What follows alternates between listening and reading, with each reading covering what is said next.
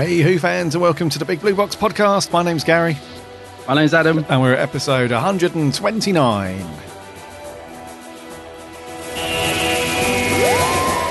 One day, I shall come back. Oh dear, we are in trouble, aren't we? I've reversed the polarity of the neutron flow, so the TARDIS should be free of the force field now. I have the advantage of being slightly ahead of you. Sometimes behind you, but normally ahead of you. Well, the trouble with time travel is one never seems to find the time. Change, my dear. And it seems not a moment too soon. Unlimited rice pudding, etc., etc. A meteor storm, and the sky above us was dancing with lights. Purple, green, brilliant yellow, yes! I'm the doctor, by the way. What's your name? Rose. Nice to meet you, Rose. Run for your life. It's more like a big ball of wibbly-wobbly, timey-wimey stuff. Just remember who's standing in your way. Look at the eyebrows. These are attack eyebrows. You can take bottle tops off with these. Howdy do, Who fans. Hope you've all had a cracking week and that you've managed to do something Doctor Who related. On today's show, got some news, some merch, and then it's on to our review of Mr. Capaldi's single Dalek story. Yep. Well, mostly single. Into the Dalek. Which been an interesting one. Got some views on that one. Yes. Yeah, it's good to do a bit of Capaldi. We've talked a lot about him recently, haven't we? Obviously, with him departing and all that. So yeah, it's good to do a Capaldi episode. Yes. I wonder if the tears have dried up yet of many Capaldi fans in the wake of his announcement. No, I don't think so. No, it's hit hard, that one. It has, yeah. It's cut deep. It has cut deep. It has. Yeah. How have you been, buddy?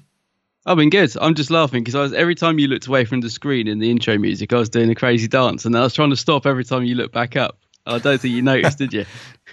You which means scoundrel. I was seeing if I could catch you. I thought, I wonder if he can catch me. So I was doing like, and then every time you looked, I was freeze as if I was doing nothing, but you didn't see. No, I'm good. I'm good, mate. Thank you. Yes, I've still got a bit of the old cosmic angst going on, yeah, but I'm better than last week. Yeah. I'm back to being half human, just like the Doctor. Okay. Both hearts beating okay? Yeah. Yeah, both hearts. Yeah, one's just slightly out of sync, but otherwise all right. Yeah, how you been? Not too bad, buddy. Yeah. Not too bad at all. I haven't been up to much. I've watched, obviously, Into the Dalek, which is only the second time I've seen it. I watched it when it went out, but we didn't review it then. No. Together. So I watched that. And then it was weird because when I finished watching that, Doctor Who came on the TV, the channel Watch. Oh, Watch, yeah. Yeah, so in the UK we have a channel called Watch and they put Who on quite frequently. And it was the Tennant episode, Midnight. Ah, yeah, good one. So thoroughly enjoyed watching through that, which is good. Just finished up I've only just finished reading the Doctor Who mag, the 70s edition. Oh, right, yeah, good issue that. I tell you, mate, that's one of the best issues they've put out in a while, that one. It is. Yeah, it is good. Really good read. Yeah. And this morning I have ordered and downloaded the second Tom Baker Big Finish audio, The Eternal Battle. Oh, right. So I need to get on and finish the last episode of The Beast of Cravenos before Excellent. I listen to that sounds good. Yes. So Tom Baker's really good at the moment. Yeah. I know he's good anyway, but even at his age and whatever, he's still just absolutely crushing it as the Doctor. Yeah, he's good. Very cool. I still need to get a lot of those, actually. I've only got the first 3 series. I need to have a major catch-up. Every month when I get paid, I keep thinking, I don't know whether to just get the bundle. I think should I just get a load, get like series 4 next month, and I think it's about 70 quid, isn't it? I'm not sure. Or should I just get a couple each, like you do? You buy sort of a couple each month, don't you? And I'm thinking, well, it works out a little bit more expensive, but over time, it's not that much, is it? It's not too bad. No. It's not too bad. So I might do that. I might just order a couple because I'm really getting behind on the Baker Tom Big Finish audios. You are. Really getting behind. So, yeah, I need to catch up with those. I really want to listen to the Lala Ward ones, which were already about 2 series back, I think. Oh, okay. Yep. Yeah. So with K9. K9. That's dramatic. K9. Have you been up to anything, mate? Well, a little bit, yeah. I mean, I met up with a couple of our listeners on Sunday. Went up to London on Sunday, met up with Matthew and Liv from the Who Addicts. The Who Addicts guys, yes. The Who Addicts guys, and our good friend Adam, the Ultimate Whovian. Or Adam, he's just Adam Whovian now, isn't Adam he? Can't the fit, Whovian, I think, yeah. Can't fit Ultimate into the Twitter thing, so I think he's had to drop the Ultimate. Twitter is annoying like that. God, I spent ages last night trying to cut words out to get a tweet out. And I was thinking it's really not worth the effort, for the time it takes. So I met with those guys on Sunday. That was good. We obviously had to go to FP. We couldn't meet up and not go to Forbidden Planet. And not much in there, as you'd expect. There's no merch out at the minute. So the Doctor Who section's even smaller than when we last went. Indeed. So that was a good little afternoon. I did have to... after last week, we reviewed Time Flight, and I was really, really curious to see how Tegan comes back.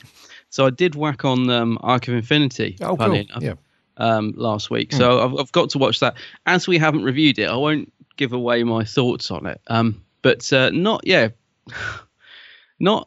what I was expecting. Let's put it that way. Because I kept thinking, I thought they just went back and got her. I thought surely they just remember her.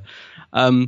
So without saying too much, I was finding it quite funny because I was thinking, okay, well, episode 1's finished. They haven't even mentioned Tegan yet. It's as if they've just forgotten her. And I will just say the Doctor's face. Have you watched it? Have you? Yes. I can't remember. Yeah.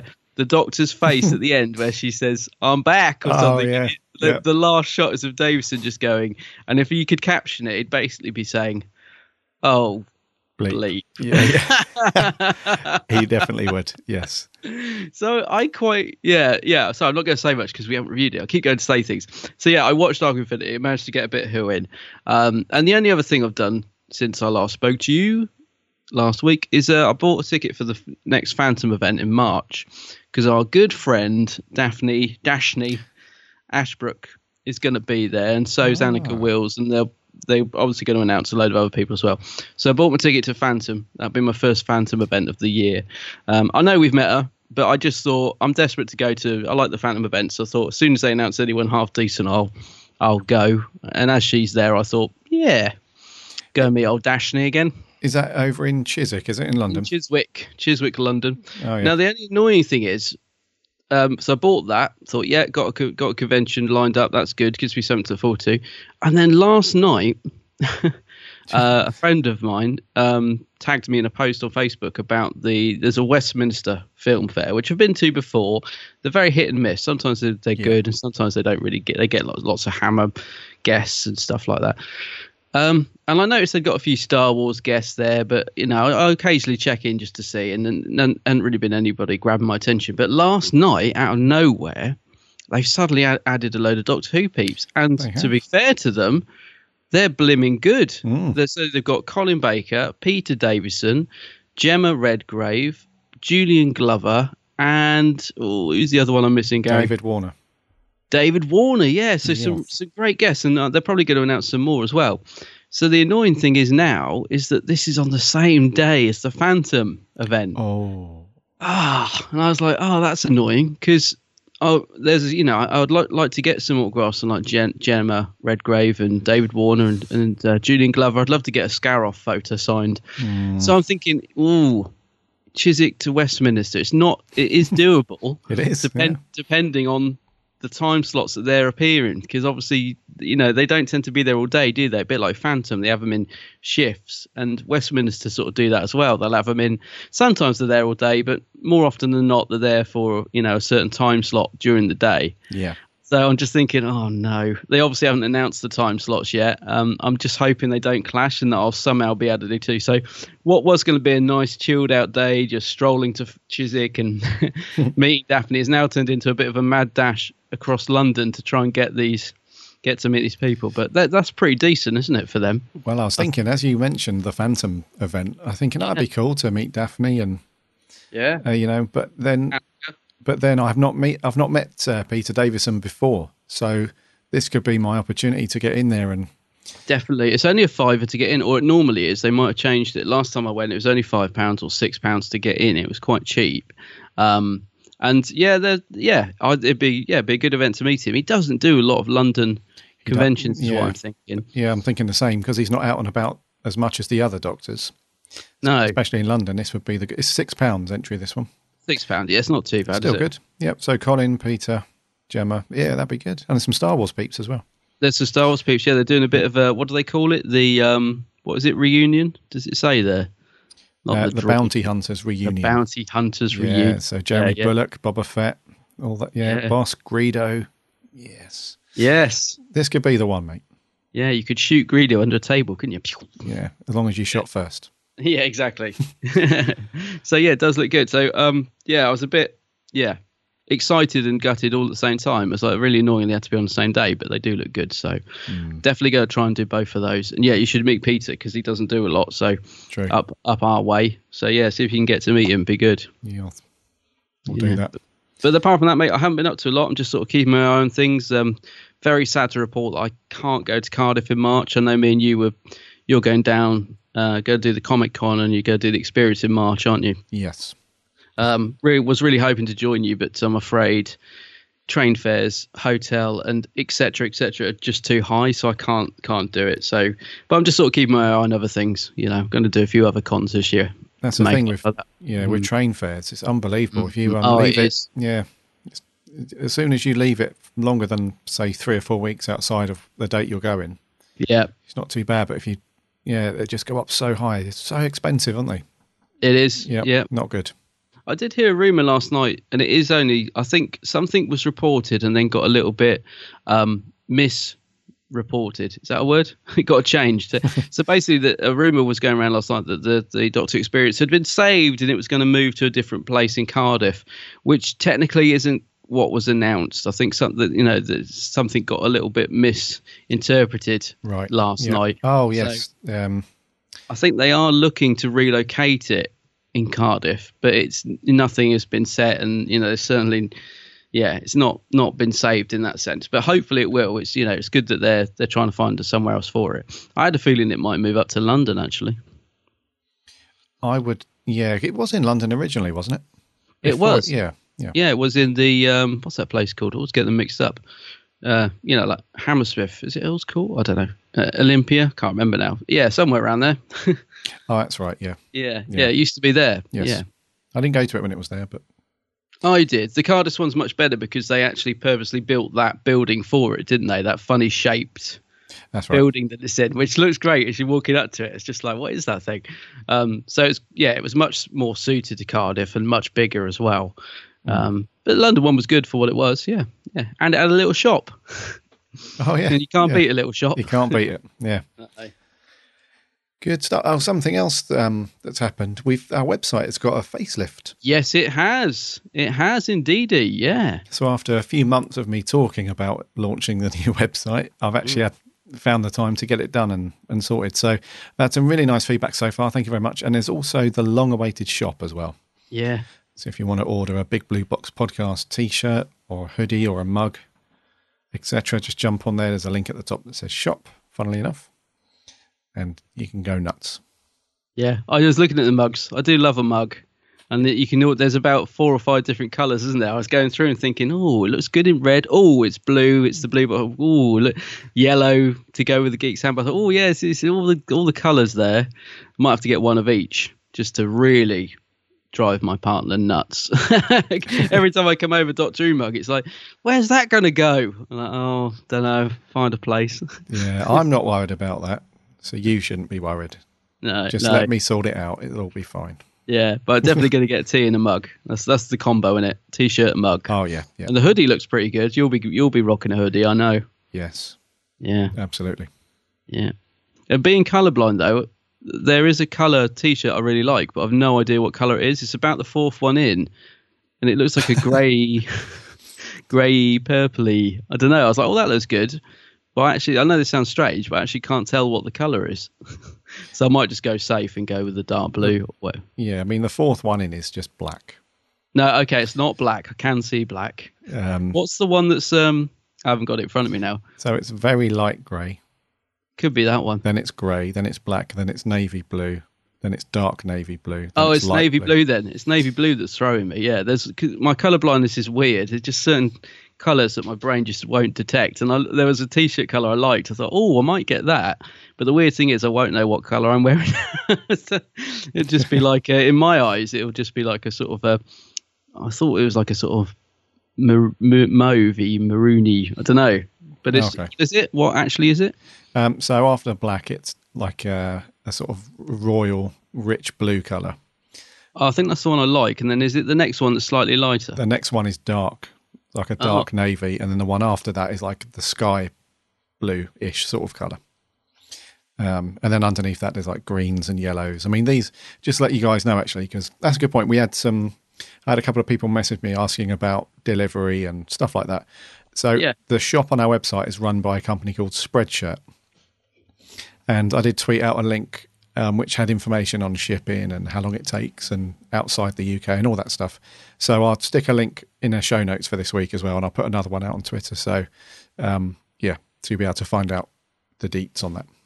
All the details, yeah. Indeed. Yeah, nice little shop, though. Yes. And I'll put some more stuff on there as well. I think the plan is I'm going to put an alternate design up there next month. So you'll be able to order a T-shirt with an alternate logo and stuff. And one thing also to be aware of, because it's Spreadshirt that offers all the different colours and so on, our logo has got mainly white text. So it's got the TARDIS and it's got Big Blue Box in blue, but the rest of the text is white. So if you order the white T-shirt, I'm sure I don't need to say this, you won't see the white text. Oh. So you'll just have the TARDIS icon and then the words Big Blue Box. So just be aware of that. I'm sure I don't need to tell you that, but if you order the white T-shirt, you won't see the white text. Funny enough, our listener that won our limited edition T-shirt with the old logo, I think he's the only person in the world who's actually got one. He messaged, we did a live stream on Sunday when I was with the Who Addicts guys, and he messaged, because we were talking about T-shirts and stuff, because I'd bought a Who Addicts T-shirt, I was wearing it.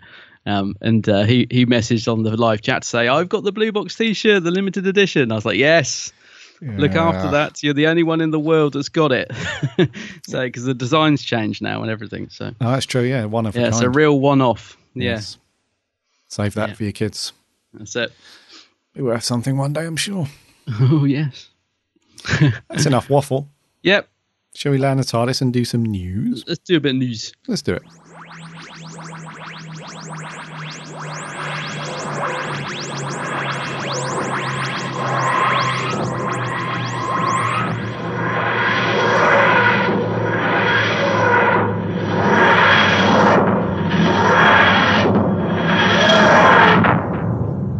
First up in the news, this is quite cool. So the name Delia Derbyshire should mean something to anyone who's into Classic Who or into the soundtrack and music of Classic Who. The Heritage Lottery Fund has actually pumped a load of money into creating the Delia Derbyshire Day, which is good, and it's basically to announce the 80th anniversary of Delia, and you would have heard, like I said, you would have heard her name mentioned many times when we talk about the really early sort of experimental music stuff where she was working in I always forget the name of it, I think it's the BBC Radiophonic, that's it, the Radiophonic Workshop. And it was down to Delia and a few other people who were doing really experimental stuff with electronic music and sound effects and all that stuff.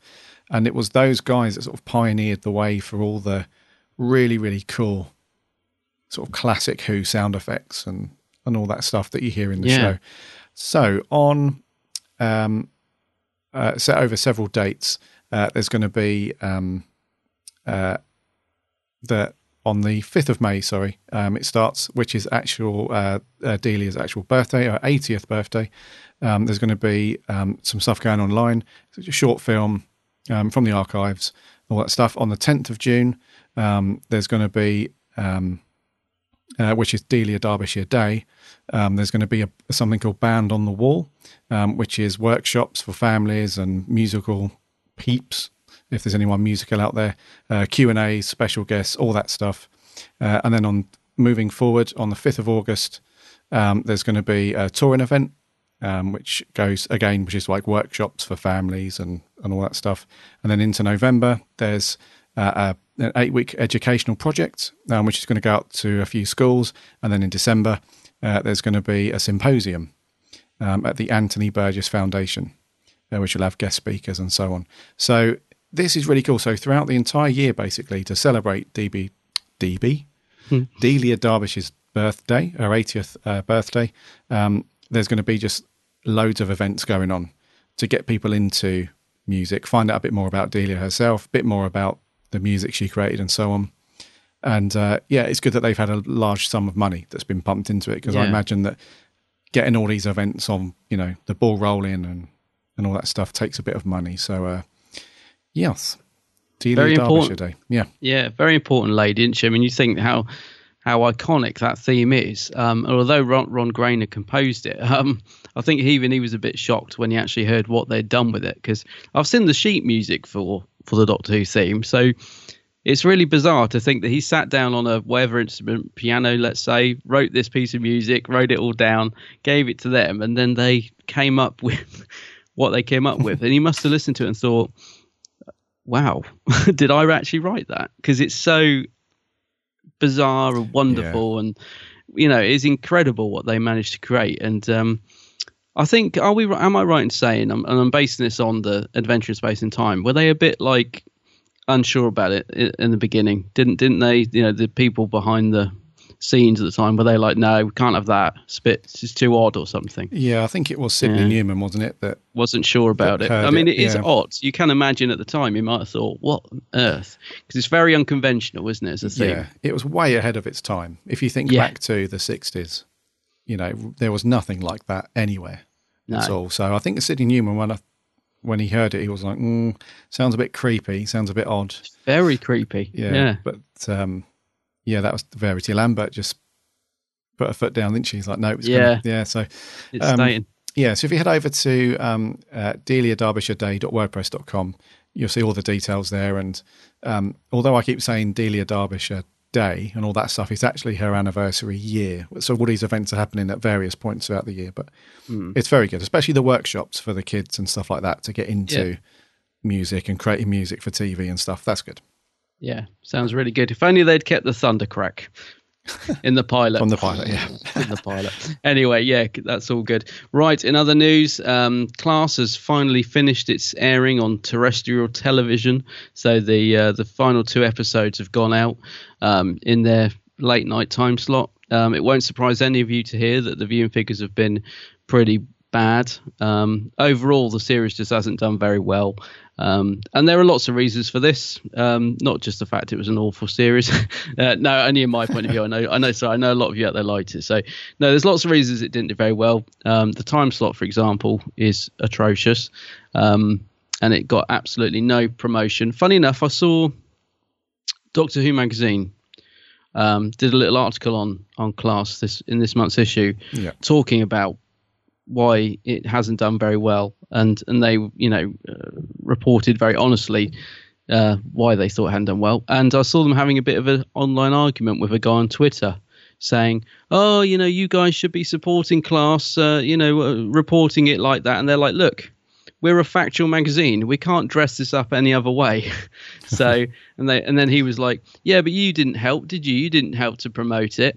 What? And they were like, well, the BBC never sent us anything to promote it. We're not a charity. And they were just sort of like saying, so there's a lot of reasons, basically, why Class has not done well. And the final 2 episodes haven't scored very highly with the viewing figures. So episode 7, which was called The Metaphysical Engine, or What Quill Did. That one didn't do too bad. Got an audience of 0.68 million.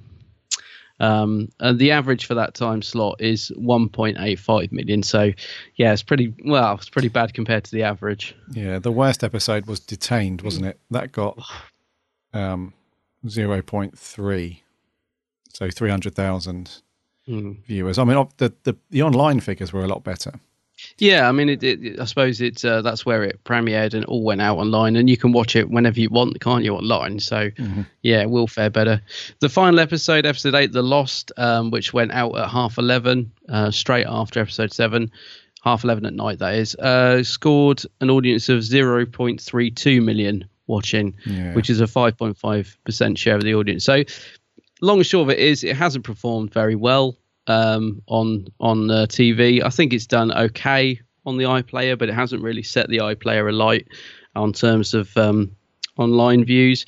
It's not been shown anywhere else yet, has it? I think I keep seeing people in America, on Facebook, on the Class Facebook page, saying, when are we going to get to see it and all that. So it sounds as if it's just been a UK thing. Yeah, I mean, somebody out there might want to correct me, but it seems like they're waiting. There's a few other countries out there that are still waiting to see it. Yeah, I'm not sure. I mean, the online side of things, I'm not sure on what happens with that. I'm not sure because we did report, didn't we, last year in the news that the BBC were going to be launching their own streaming service in the US. Yeah, that's right. So I'm not sure if they're just waiting for that to kick in and then they'll offer like some of the UK BBC shows and so on. But I'm pretty sure, correct me if I'm wrong, but I'm pretty sure for terrestrial TV, like classic broadcasting programs, the BBC normally shop them around and different countries and areas will buy them and then they can, broadcast them in their own countries. But as far as I'm aware, that hasn't happened yet. They haven't put it out for any other countries to pick up. So that's probably why they haven't broadcast anywhere other than the UK. Yeah, because I know a lot of our listeners, we get a lot of listeners from different parts of the world, don't we? And some of you out there might be sort of quite excited for Class and wondering, you've obviously heard our thoughts on it and you're probably waiting to make up your own mind if you haven't seen it yet. So, yeah, it'd be interesting to know where this is going next. I very much doubt, in my mind, that it's going to get a second series, but you never know. Clearly one was planned because of the cliffhanger, which I'm not going to say for those that haven't seen it, but it does end on a cliffhanger, if you can call it that.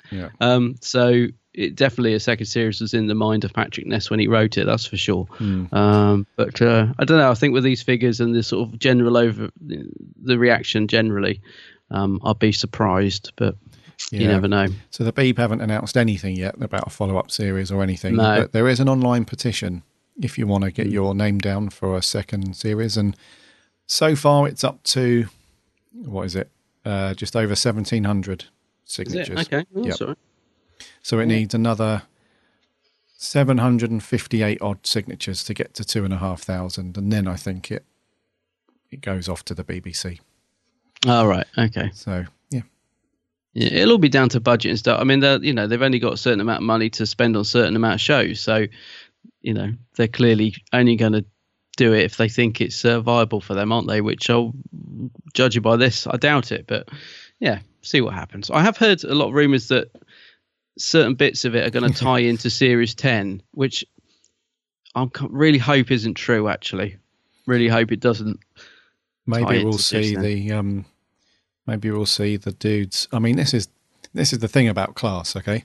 I can't remember the names of any of the villains. Who was the main guy, like the Pyrovile ripoff? Oh, the Shadowkin. The Shadowkin, that's it. Yeah, what was his name? Then they popped up every other episode.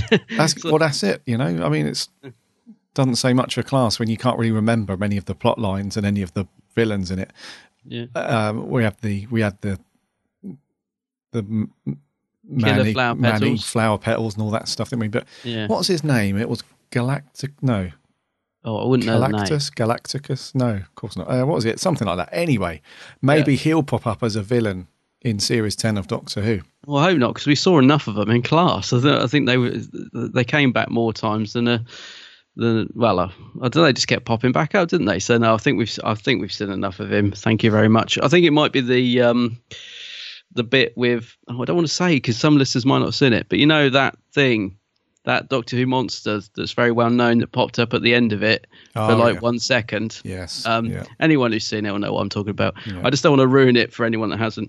I think that might come into play, apparently, but I'm kind of hoping it doesn't. I just kind of want it to just drift in. I don't want it to have any relevance on the show because I didn't enjoy it. But I don't think it matters, mate. We've already reviewed. Yeah. The episode, and it has been out online for a while now, and it has been out on TV. So, yes, the Weeping Angel at the end of the last episode, The Lost. It'll probably tie into that somehow, won't it? Possibly. Yeah. I think that's what the rumours are. Yeah, they could do. Yes. Yeah. But we might have a cameo from these guys in Doctor Who. We might have Quill turn up. We might have Well, I wouldn't mind seeing Quill again, because as much as she's about the only character that stood out for me, I actually did like Quill. She's I wouldn't mind seeing Quill again. Well, the Moth's in charge still, isn't he? So we're bound to see Clara. He certainly is. We're bound to see Coalhill. We're bound to see everybody else. So they're bound to pop up. Bound to. Yes. Yeah. And that's going to do for news.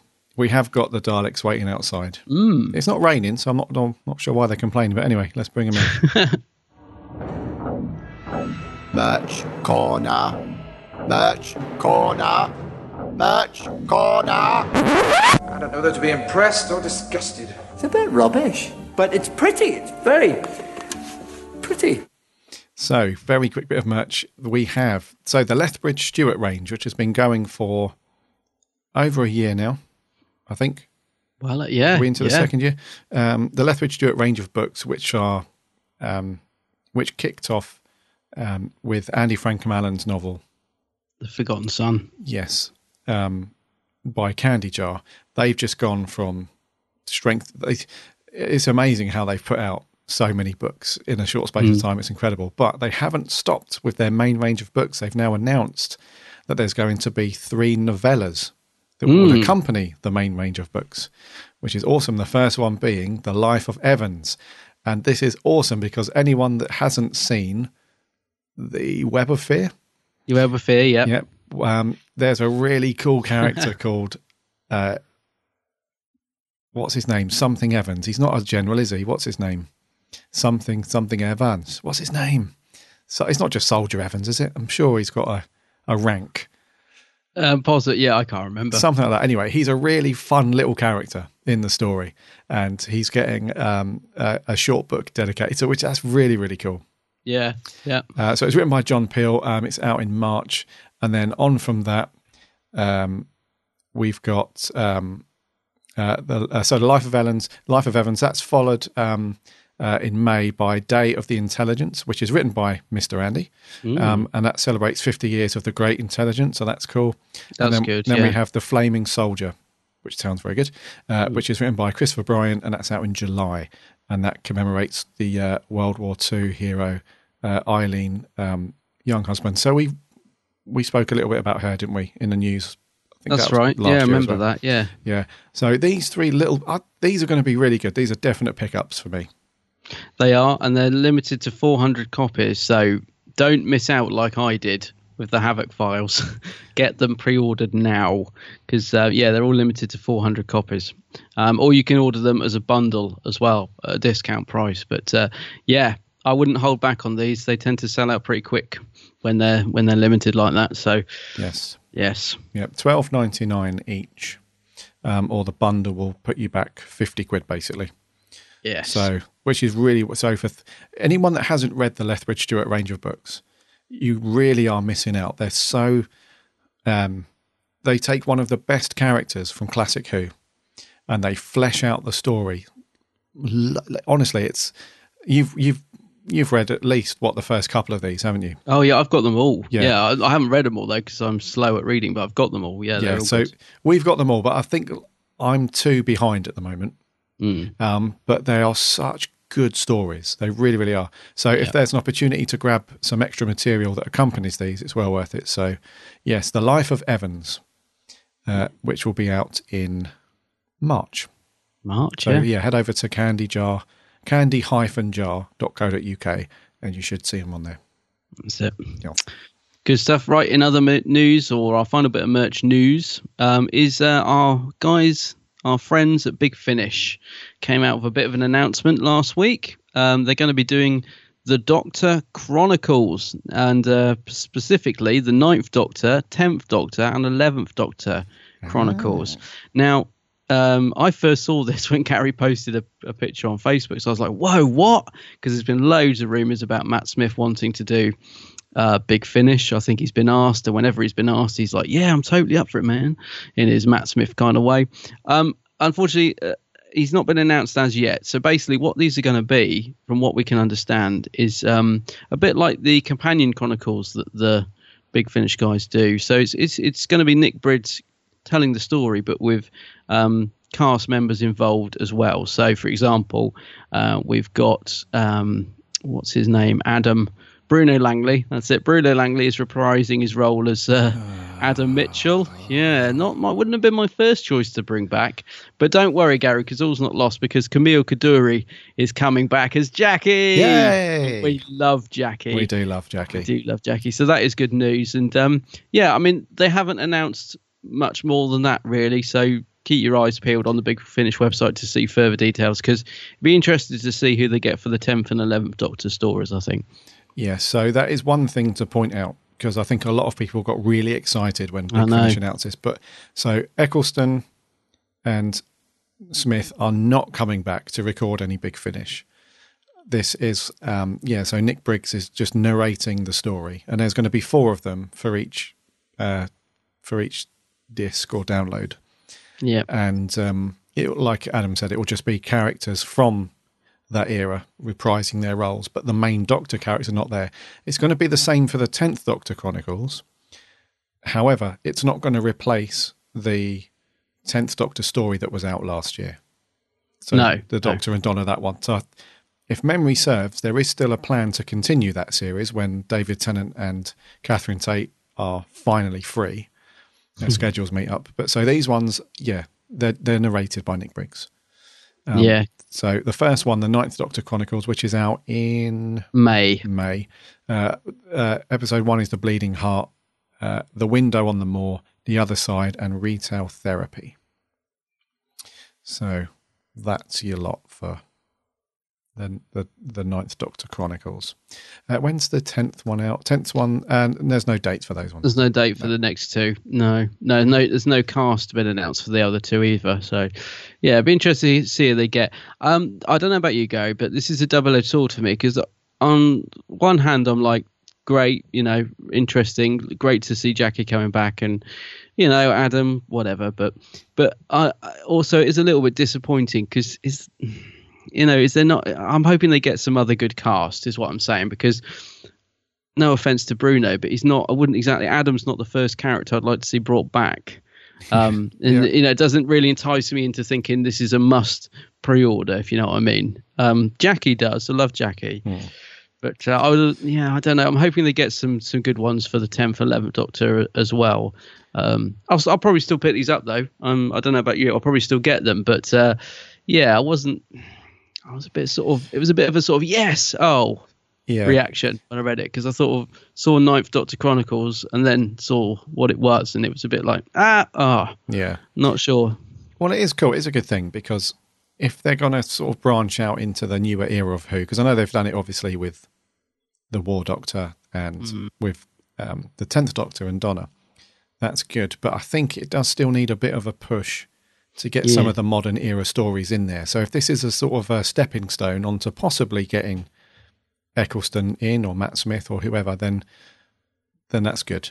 It does feel a little bit sort of scraping the barrel when they announce people like Bruno Langley as Adam, because he's often referred to as not a very likable character and so on. But not that should stop them. If that's how he's written in the story, then that's that.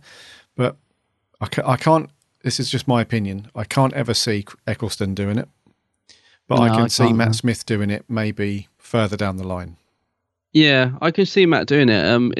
I don't mean this in a nasty way, but I wonder if Big Finish can afford him, because it's one thing him wanting to do it, but he's got, he'll have an agent that'll be saying to him, or bartering the price for him, and he probably doesn't get involved too much in that. But do you know what I mean? They are quite. I know Big Finish are a big company in our eyes, but in the bigger scale of things, they are still quite a small little independent company that has a budget, and So that's the other thing to factor into it. Can they actually afford Eccleston and Matt Smith, and that's so. Yeah, as much as I think Matt would love to do it, I don't know. I'd like to see him. Would love to see him, but I agree with you. I don't think we'll see Chris. I don't know. Well, Tennant's a big. I would say Tennant's just as big or more than Matt Smith, and. Yeah, that's a good point, actually. Yeah, that is a good point. Yeah, because I got him, didn't they? Yeah, I know Matt Smith has done a couple of movies, in between and shortly after leaving Who and stuff. But, David Tennant's done a couple of bits for Marvel, and he's done a couple of films, and he's No, you're Church right. is really popular. So And Tate and Catherine Tate, actually. Yes, I suppose. Yeah, it could be. Yeah, maybe I'll take that back. Yeah. Yeah, managed to get those guys, didn't they? I really hope they do another one of those too, because I loved the first 10th Doctor audios. They were just a fun listen. They were fun, yeah. Yeah, they were fun. Somebody did mention on Twitter about Matt Smith. I think it might have been Martin, Bad Wolf Martin. Yeah. He did say that he had read somewhere that Matt Smith was really up for doing more Doctor Who, especially Big Finish, but he wants to leave it a few years and put a bit more distance between, Doctor Who, basically. Wants to leave it behind for a bit longer.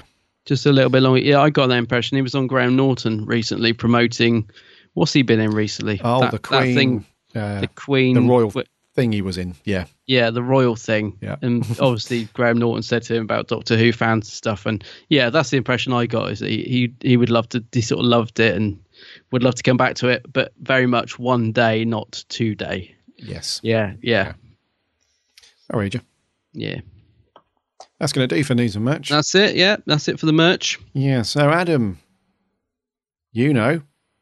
but please tell our listeners what we're going to review this week. Yeah, this week. So, 12th Doctor story. We're just mopping up those stories we didn't review the first time round. And there's only 2 left, and the first one is Into the Dalek. Where the hell have you been? It's not my fault. I got distracted. By what? You could always find something. Come on. Where are we going? Into darkness. Welcome to the most dangerous place in the universe. They're coming! They're coming! Aristotle! The enemy are right on top of us! I'm sorry.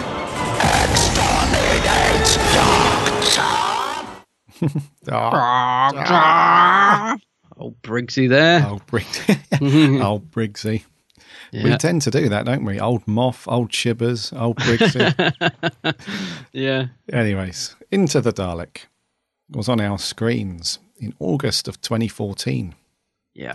It was written by Phil Ford, overseen... Oh, well, he's been credited as written by the Moth as well, and directed by Ben Wheatley. Moth getting his sticky little fingers in. Yes, getting his fingers into another pie. Yeah. Which he's got no business being in. So Into the Dalek story, very roughly, is the Doctor gets captured while saving a soldier's life. It turns out that the people that captured him have got a Dalek captured on board. The Doctor and Clara miniaturized themselves in very classic sci-fi style, go inside the Dalek, and the Dalek wakes up while they're inside. Well, he sort of turns on and triggers his evil side while they're inside, calls all the other Daleks, and then it's down to the Doctor and Clara to stop the invasion and stop this particular Dalek, known as Rusty, from causing havoc and mayhem. And it all gets a bit deep and yeah. Yep. Roughly. So, off the bat, what do you reckon? Off the bat, a watchable, average Dalek story. Yeah. I quite liked it the first time it went out. I thought I liked it more than I did on a rewatch the other night. I thought when it first went out, I quite enjoyed it. I watched it again last night, still enjoyed it, but yeah, not as good as I remember, but not bad either. So yeah, it's okay. I think it's just average is the sort of key word I'd use here. It's just average. Sure. What about you? Do you like it? I don't like it very much. You don't like this one? Not very much. The only thing I like in it is Capaldi, really. Yeah. The rest of the problem for me is that I've been spoilt with the Eccleston story, Dalek. That's one of my fave Eccleston stories, really, minus Adam. Not you, Bruno Langley, Adam. Bruno Langley. And Eccleston is fantastic. That story is so good. Like, delving into like the psyche of a Dalek and finding out why it is the way it is and having some emotion turned on and all that stuff. It's just brilliant. Whereas this one I found it just to be very predictable and quite a boring watch as well. Because we have the problem for me really is the direct comparison with the Eccleston story Dalek, because at the end of that one, the Dalek says to the Ninth Doctor, you would make a good Dalek. Mm. And then at the end of this story, the Dalek says to Capaldi's Doctor something like, you are a good Dalek, or you are a... Yeah, he does, doesn't he? Yeah, you are. And yeah, he does say something like that, yeah. He just feels, I just felt immediate. I remember when I first watched it and I thought, how lazy, why couldn't you come up with something, an ending that was different? Why couldn't you come up with something that didn't completely rip off the great story that we had about a Dalek previously? So, sorry, go on. No, I was just going to say that is one thing that does bug me about this, is it does feel like the comparisons between this and Dalek, there's quite a lot of similarities that really annoy me, because like you said, it does feel lazy. You've got one sort of standalone Dalek that's being kept in a room that they're trying to work out, and that for a start is very reminiscent of Dalek. And like you said, in many ways it does feel like a poor carbon copy to a point. I mean, obviously they do go down their own route and change it, and it is a different story without any doubt, but there are a lot of similarities, and it is a shame, because it feels like they're already copying themselves, doesn't it? And you're thinking, oh dear, doesn't feel very fresh. No. And also we have this real, and I know this was the Moff. I'm 99% sure that this element in the story was down to the Moff, where we have Capaldi being a really cool Doctor in this one. And what I mean by that is being quite, not rude, and, but very kind of alien. Quite unpredictable, a little bit on the moody side, just sort of taking control in a lot of ways.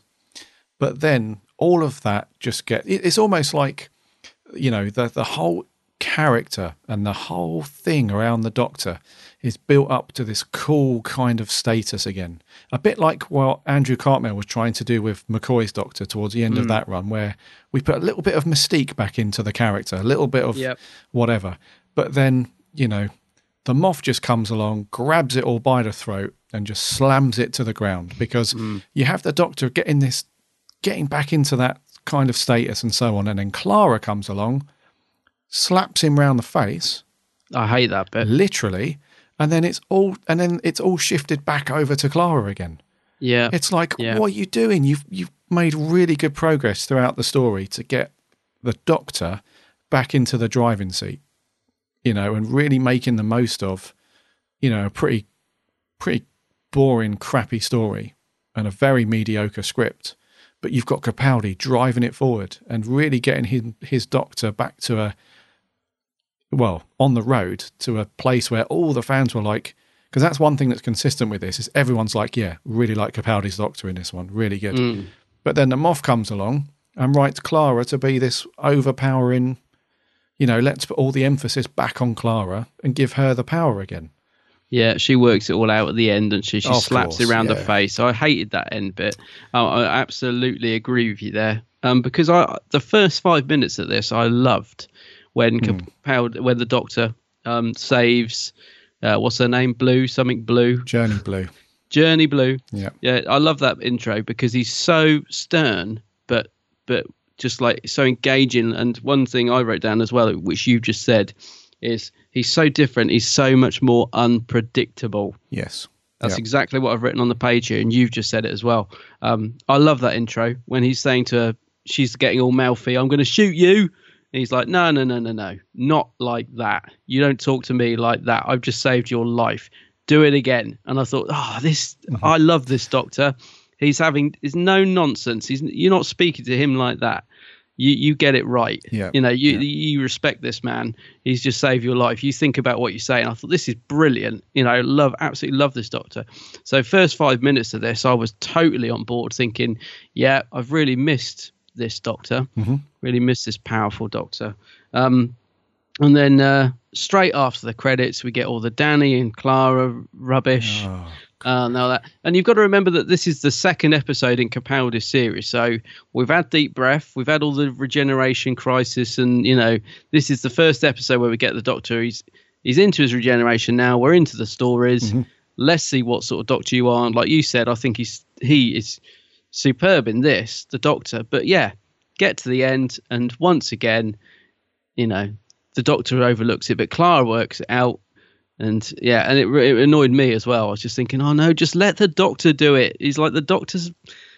Why would he not work it out? Why would she work it out? You know, it's infuriating. Yeah, I don't mean to bash them off too much, because let's face it, since when was it? 2009, 10, whenever he took over with Matt Smith, we have had some fantastic Doctor Who. You know, and he's not. He means well. That's the thing. You know, he's not perfect. Of course, he's not. You know, deliberately trying to wreck the program. He does mean well. He's got his head on. He's assertive. You know, he knows what he wants to do. So you can't fault him for that. But it's just this thing that he has with the companions, especially Clara, where he can't just let them have he can't let them have their sort of natural pecking order, or, you know, within the program. And I don't mean that to sound like the companions aren't important. That's not what I'm saying.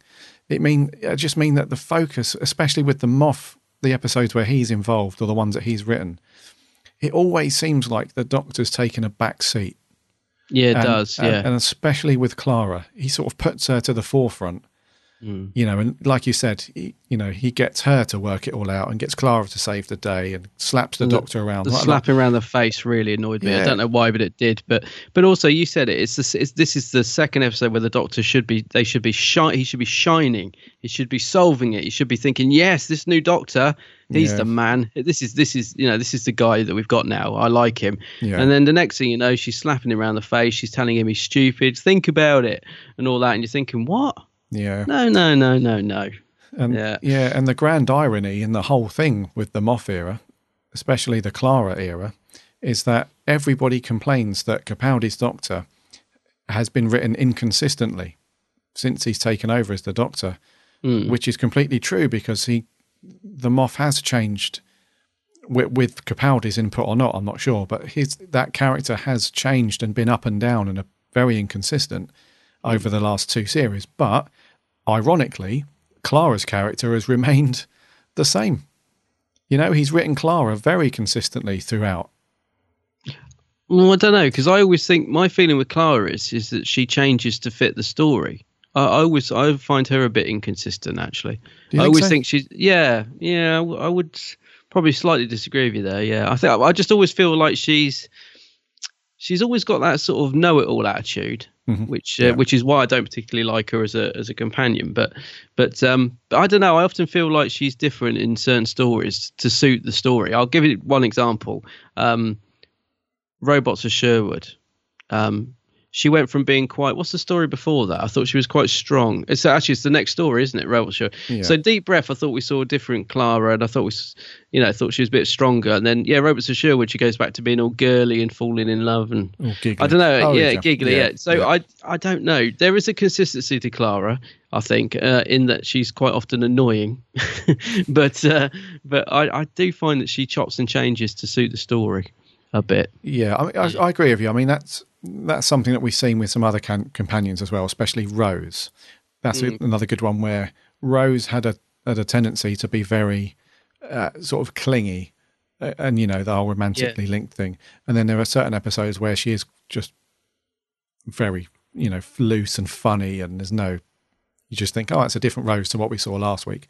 You have got a point. Yeah, maybe not so much as she's inconsistent in the way that she doesn't adapt because that's the way the story's written. What I probably meant to say was she's very consistent in the way that the Moff brings her into the story to provide the solution. Yeah, I'd agree with that. Also to very much, provide the strength within the TARDIS, where it should be the Doctor being like the strong one in the driver's seat, solving the problems and all that. Especially this early on, I think, in the Doctor's tenure, definitely should be. This story does feature one of my favourite lines, though, between the two, which is when the Doctor introduces Clara. He says, "Oh, she's my carer. She cares, so I don't have to." And I thought, oh, what a great line! I love that. That's absolutely cool. Love that. That he's, she's there to sort of do the sympathetic stuff, and he's there just to get the job done. Yes, that's what I liked. Yeah, I thought that's a great line. That is. Yeah, that was cool.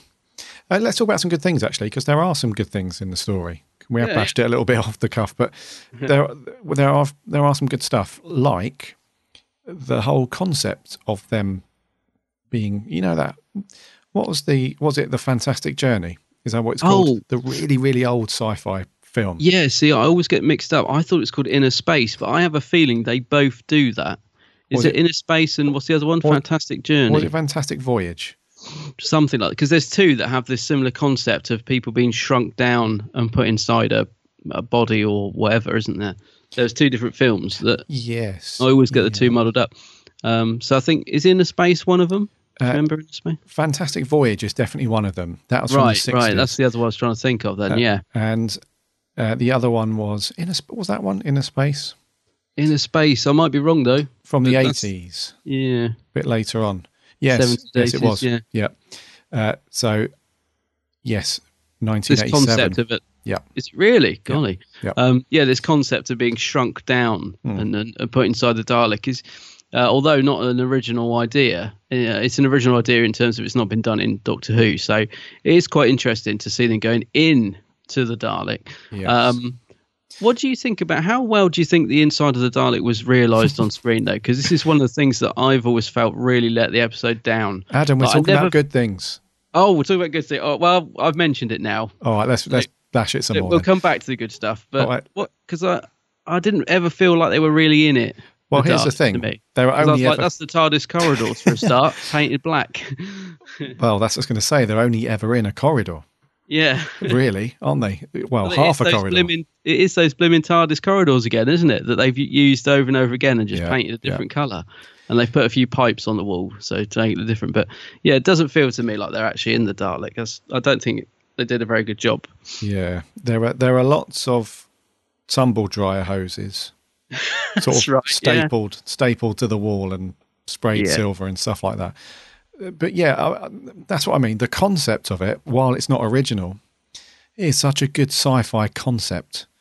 And it does work. I really like the idea of it, that they are shrunk down tiny and they're going inside the Dalek. It's like new territory, because we've seen inside a Dalek from like a normal perspective where just the dome's been blown off and we've seen the little... Oh, the thing. Yeah. So we've seen that, but we've not actually been inside at that sort of a microscopic level and stuff like that. So... That was all great, but then, like you say, when we get inside the Dalek, it's like, it's just a good old corridor. Yeah. What's going on? I just didn't think it was done particularly well. But I'll tell you, okay, I'm going to give a positive here because there is something just before this, here we go, which I absolutely love, is a positive. When they first step out of the miniature capsule, we get this absolutely brilliant effect of like a mirror... watery, like the Doctor's hand coming through. Oh yeah. I thought that looked visually fantastic. Actually, do you know the bit I mean? You said they're sort of coming out the capsule, and this, what would you call it? A mirrored effect, a water effect? It's a bit like in the Matrix where Neo notices that the mirror or something is weird, and he pops his two fingers in, and it morphs around and goes liquefied and stuff. It's a bit like that, isn't it? It's a beautiful effect, though. Would you agree? I thought that was a really nice moment, actually. Visually, the episode is very good. I don't mean the main part. Yeah, I don't mean the sets. I mean things like that effect and the cinematography. For the most part, it's very nice looking. Direction's pretty good, actually. I think for the main part. Yeah, like with the Daleks at the end. I mean, again, very visually brilliant when the Daleks are all blowing. There's a great shot of a Dalek being blown to bits at the end. It kind of explodes. Oh yeah. So I think the direction, and you're right, the cinematography, and that's pretty good in it. I would say that is let down for me by the green screen when the Doctor's giving a great performance at the end. Oh no! What? That the green effect screen at the end. Yeah. It really looks. I always think that's such a shame because a lot of this episode does look good. Apart from the sets in certain bits, but a lot of it does look visually good and is well directed. But yeah, for me, very much let down by the green screen because the Doctor's given a great performance there as well, and it really distracts me. He's got like this fuzz around his head where all this stuff's being projected behind him, and it wouldn't even be that difficult to get it even just slightly better because it looks really poor. To be honest, yeah. And when you're that close, because you're seeing the actual Dalek in the background, and it looks massive and it's close up. Yeah.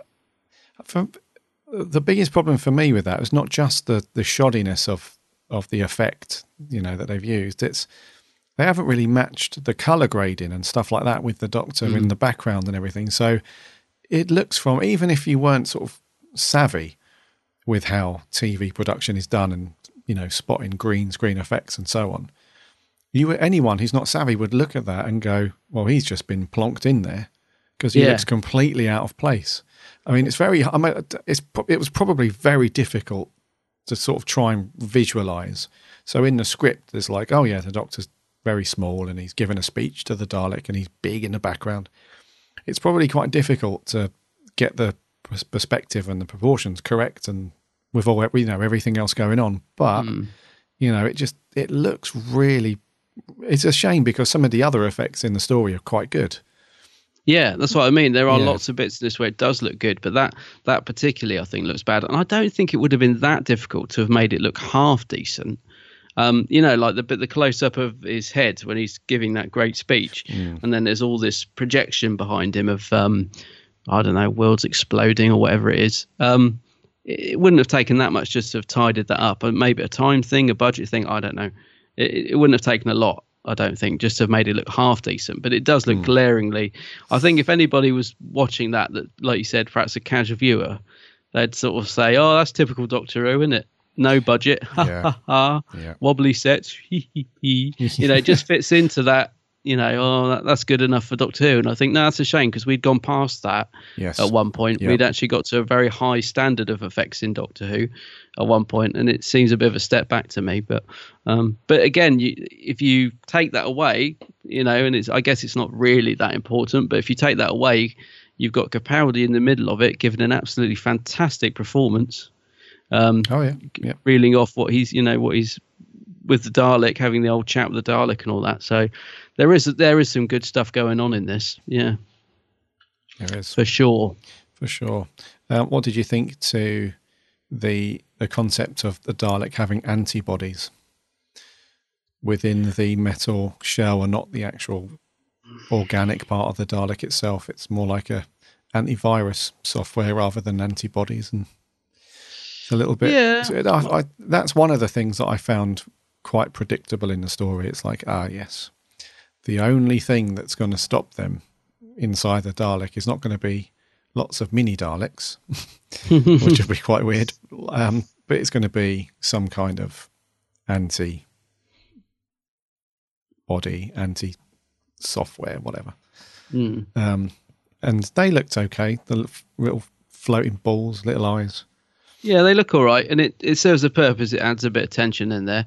I was shocked the first time that the Doctor gets that guy killed. I'll say that. I was like, whoa, really? That was good. That is a good moment, I think, because it does show, again, very unpredictable Doctor that we've got here. And I did find that quite shocking the first time. I was like, oh, my God, I'm not sure I like that. I'm not sure I like the Doctor doing that. Watching it again last night, I was thinking, yeah, the Doctor does say, he was dead anyway. I'm killing him. I'm saving all of us. He was dead anyway, or something. So he's being practical. He's thinking, look, if I don't, he's dead. Whatever.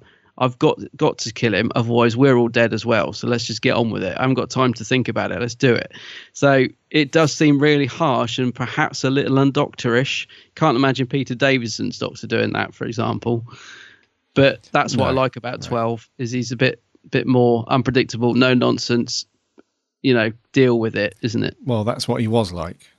Well, that's what he was like, yeah. The only bit I don't like, though, is, when they go into the goo and then he makes some quip about, oh, that'll be your friend there if you want to say a lot of that's a little bit nasty, whereas the other thing, he's doing it for a reason, but that does show a bit of a nasty side of the Doctor, which I didn't really think that was a necessary line, actually. It was perhaps just one step too far for me. I thought, it didn't need that. Probably the only bit of the 12th Doctor I don't like in this, actually, is that one bit. But yeah, that just was a step too far. I just thought it was a bit unnecessary. I thought, I didn't need to say that, but not a big deal. They do get dry remarkably quick from that goo as well. I know if you listen carefully, he says when he steps into it, it's really hot in here. And I think that's supposed to be the explanation for why when they step out the other end of the tube, they're bone dry and completely clean of all goo and matter. Because I was like, oh, that's very convenient, but no. Yeah. I guess they need to move the story on, so we can overlook it. Yeah. A little plot point there. We can. Where's the continuity guy? Oh, he's on lunch. I'm sure he'll okay this bit. Just the tube's very hot. It'll deal with. They'll be dry in seconds. Yeah, they won't. They won't. It's not hot enough to burn them and kill them, but it's hot enough to dry them within seconds. Yeah, there we go. We'll go with that. But no, I don't really have a problem with the antimatter thing, because I guess the Dalek's got to have something inside it to keep it running smoothly. So don't really have a problem with that myself. A bit predictable though, like you said, but it's all right. And what did you think to the whole concept of the Doctor? Because essentially the story is about the Doctor coming to a realization that he's not this sort of perfect person, this superior Time Lord that's, got the moral high ground the whole time, because it comes to light that the Doctor he's actually got quite a bit of hatred inside him as well. It's not just Daleks that are full of hatred and all that, because towards the end where he sort of merges his mind, if you like, and his memories with Rusty, the Rusty comes to that conclusion very, very quickly, doesn't he? He's like, I see the universe and it's beautiful. I also see lots of hatred, and the Doctor's thinking, he's almost like, you weren't meant to see that bit. He's like, just focus on the good bit. You weren't meant to see that. So, what did you think to that whole bit? Sort of as the story, because it was kind of going that way. That was another predictable thing as well. We kind of knew that was coming, and we were going down that road where, the Doctor would have to make some kind of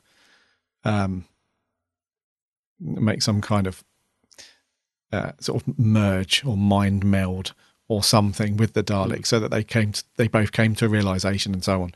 So I thought that was quite good. I really liked the switch. So because initially you did think like, he's gone inside the Doctor's mind and he can see all of the stuff the Doctor's seen, the entire universe and time and all that stuff, and it's great. And then we very quickly had that switch, and the music changes as well, which is good, and the Doctor's expression changes, and it's like, oh, hang on a minute, he's not quite the halo polishing Time Lord that he thinks he is sometimes. Yeah, it's quite a nice little twist in it, because the story does start with the Doctor asking Clara if he's a good man, doesn't it? So that kind of sets you on that kind of sets that up, doesn't it? The fact that he's questioning it, and then the Dalek actually shows him that he's not the sort of like you said, he's not the halo wearing Doctor that he would like to think he is. None of us are. We've all got our dark side, haven't we? And the Doctor's got it just as much as anyone else. So I think that's quite good. But it is set up very early on, isn't it, with him asking Clara that. I love the way she can't answer, and he's just like, oh, glad I asked. I love his response to that, because I remember that being in the trailer for ages, thinking, oh, it seemed like such a deep scene, and I love the way he just brushes that off within seconds. That scene. But that is good. The only thing, the Doctor, I think I worked out the first time I watched this, I was thinking, surely as soon as he repairs the Dalek's going to go back to being bad. It seemed a really obvious thing. Yeah. And that's exactly what happens. And I kept thinking at the time, surely the Doctor would realise that. If you know what I mean. Again, a little bit predictable. I kept thinking, well, I can see what's going to happen here. As soon as he repairs it, the Dalek's going to go mad, which is exactly what does happen. But it is nice that we get that extra bit then when he tries to, convert it by showing him all the good stuff again. So it's quite a good moment. Yeah, we have that cool conversation as well with the Dalek when the Doctor's been put back to normal size. Had that little conversation. He's like, "You would make a good." Well, I can't remember the exact line. He says, "Say like you're a good Dalek" or something like that. Yeah, I think so. Yeah, I think because he's obviously Dalek's translating, instead of saying you're a good man, because the Dalek wouldn't use that, would it? It says you're a good Dalek, I think. Yeah, and the Doctor's like, yeah, that's the last thing I wanted to hear after I've just asked her if I'm a good man. It's like, yeah. He's not having a good day, is he? So that's some cool bits there. I did like those elements of the story, and then the other bits were just faff and fluff to me, like the soldiers. So Journey Blue are constant whining and moaning throughout. The other soldiers, they're just there to fill out some of this stuff in between what's going on with the Doctor, really, in my opinion. So not much really going on there. Let's talk about some characters very quickly then. So old Briggsy doing his bit for the Daleks once more, do you reckon? Well, one thing I did write down actually was that as much as I like Briggs as the Daleks, he is great as the Daleks, but I do wish now and again they'd get somebody else in as well, just to give a bit of variation, because there are times in this, because I know it's Briggs, is that it takes me out of the story because I just see him. I can see him stood there with his little modulator doing the voice, and it almost sounds a bit too much like Nick Briggs sometimes. But maybe just because I know it's him. Does that make sense? But yes. One of the things I wrote down is it would be nice if just now and again they got somebody else in to do the voice, or to do a Dalek, so it's not just him doing all the voices. Because if you look at the classic series, the Daleks didn't all sound the same. In one episode, you'd get a different variation of Daleks, and they're not all supposed to be the same thing. So, I just would like to hear a bit of variation, because I know Briggs does try and do different Dalek voices, and he can do different Dalek voices. If you listen to, what's the audio we listened to recently? Was it Order of the Daleks with the church? Yep. Briggs is doing a very deep, much different Dalek voice, so he can do them, but it still has that Briggsy tone to it, which it always will, because as much as you mix a voice, it'll always have your style of talking in there somewhere. So I just think it would be nice if we got some different Dalek voices as well as Briggsy, brilliant as he is as the Daleks. They did have that on one episode at least, I'm sure they did. What was the one where the episode where Missy's in it and she gets captured by the Daleks and what was it? The which is whatever, familiar. Possibly. Where the sewers they were in, it was basically coming alive with Dalek goop and stuff. So I'm pretty sure there was a couple of people that came in and did additional voices then for different Could be Daleks. Right, yeah, possibly. But for the most part, it is Briggsy, isn't it? Just doing his Dalek. So just standard stuff then. And nothing wrong with it. Don't get me wrong. I think it's just, again, it reminds me of Dalek, the Eccleston story, where we've got him going dark when he opens it, and it's like it's just a bit too reminiscent of what we've had before. It'd be nice if they just mixed it up a little bit. Yeah, I mean there is a small element that maybe they're thinking, and maybe we agree that if it ain't broke, then, so there is that element. But it would be nice to. The next Dalek story we have, which I'm assuming there'll be one in Series 10, to throw in another couple of... There will. Yeah. What about... sorry.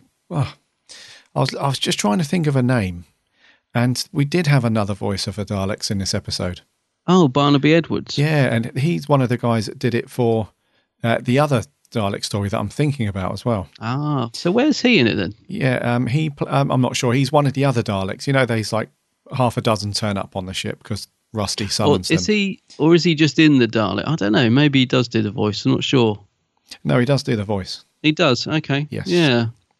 All right. I didn't notice it. They sounded too similar to me. Yeah. And then we had some of the soldiers. We had Danny Pink back. Again with the very wooden dialogue between him and Clara, and that I must admit, I know this was the second episode to go out, so they're setting up the story for the rest of the series. But I was really getting cross.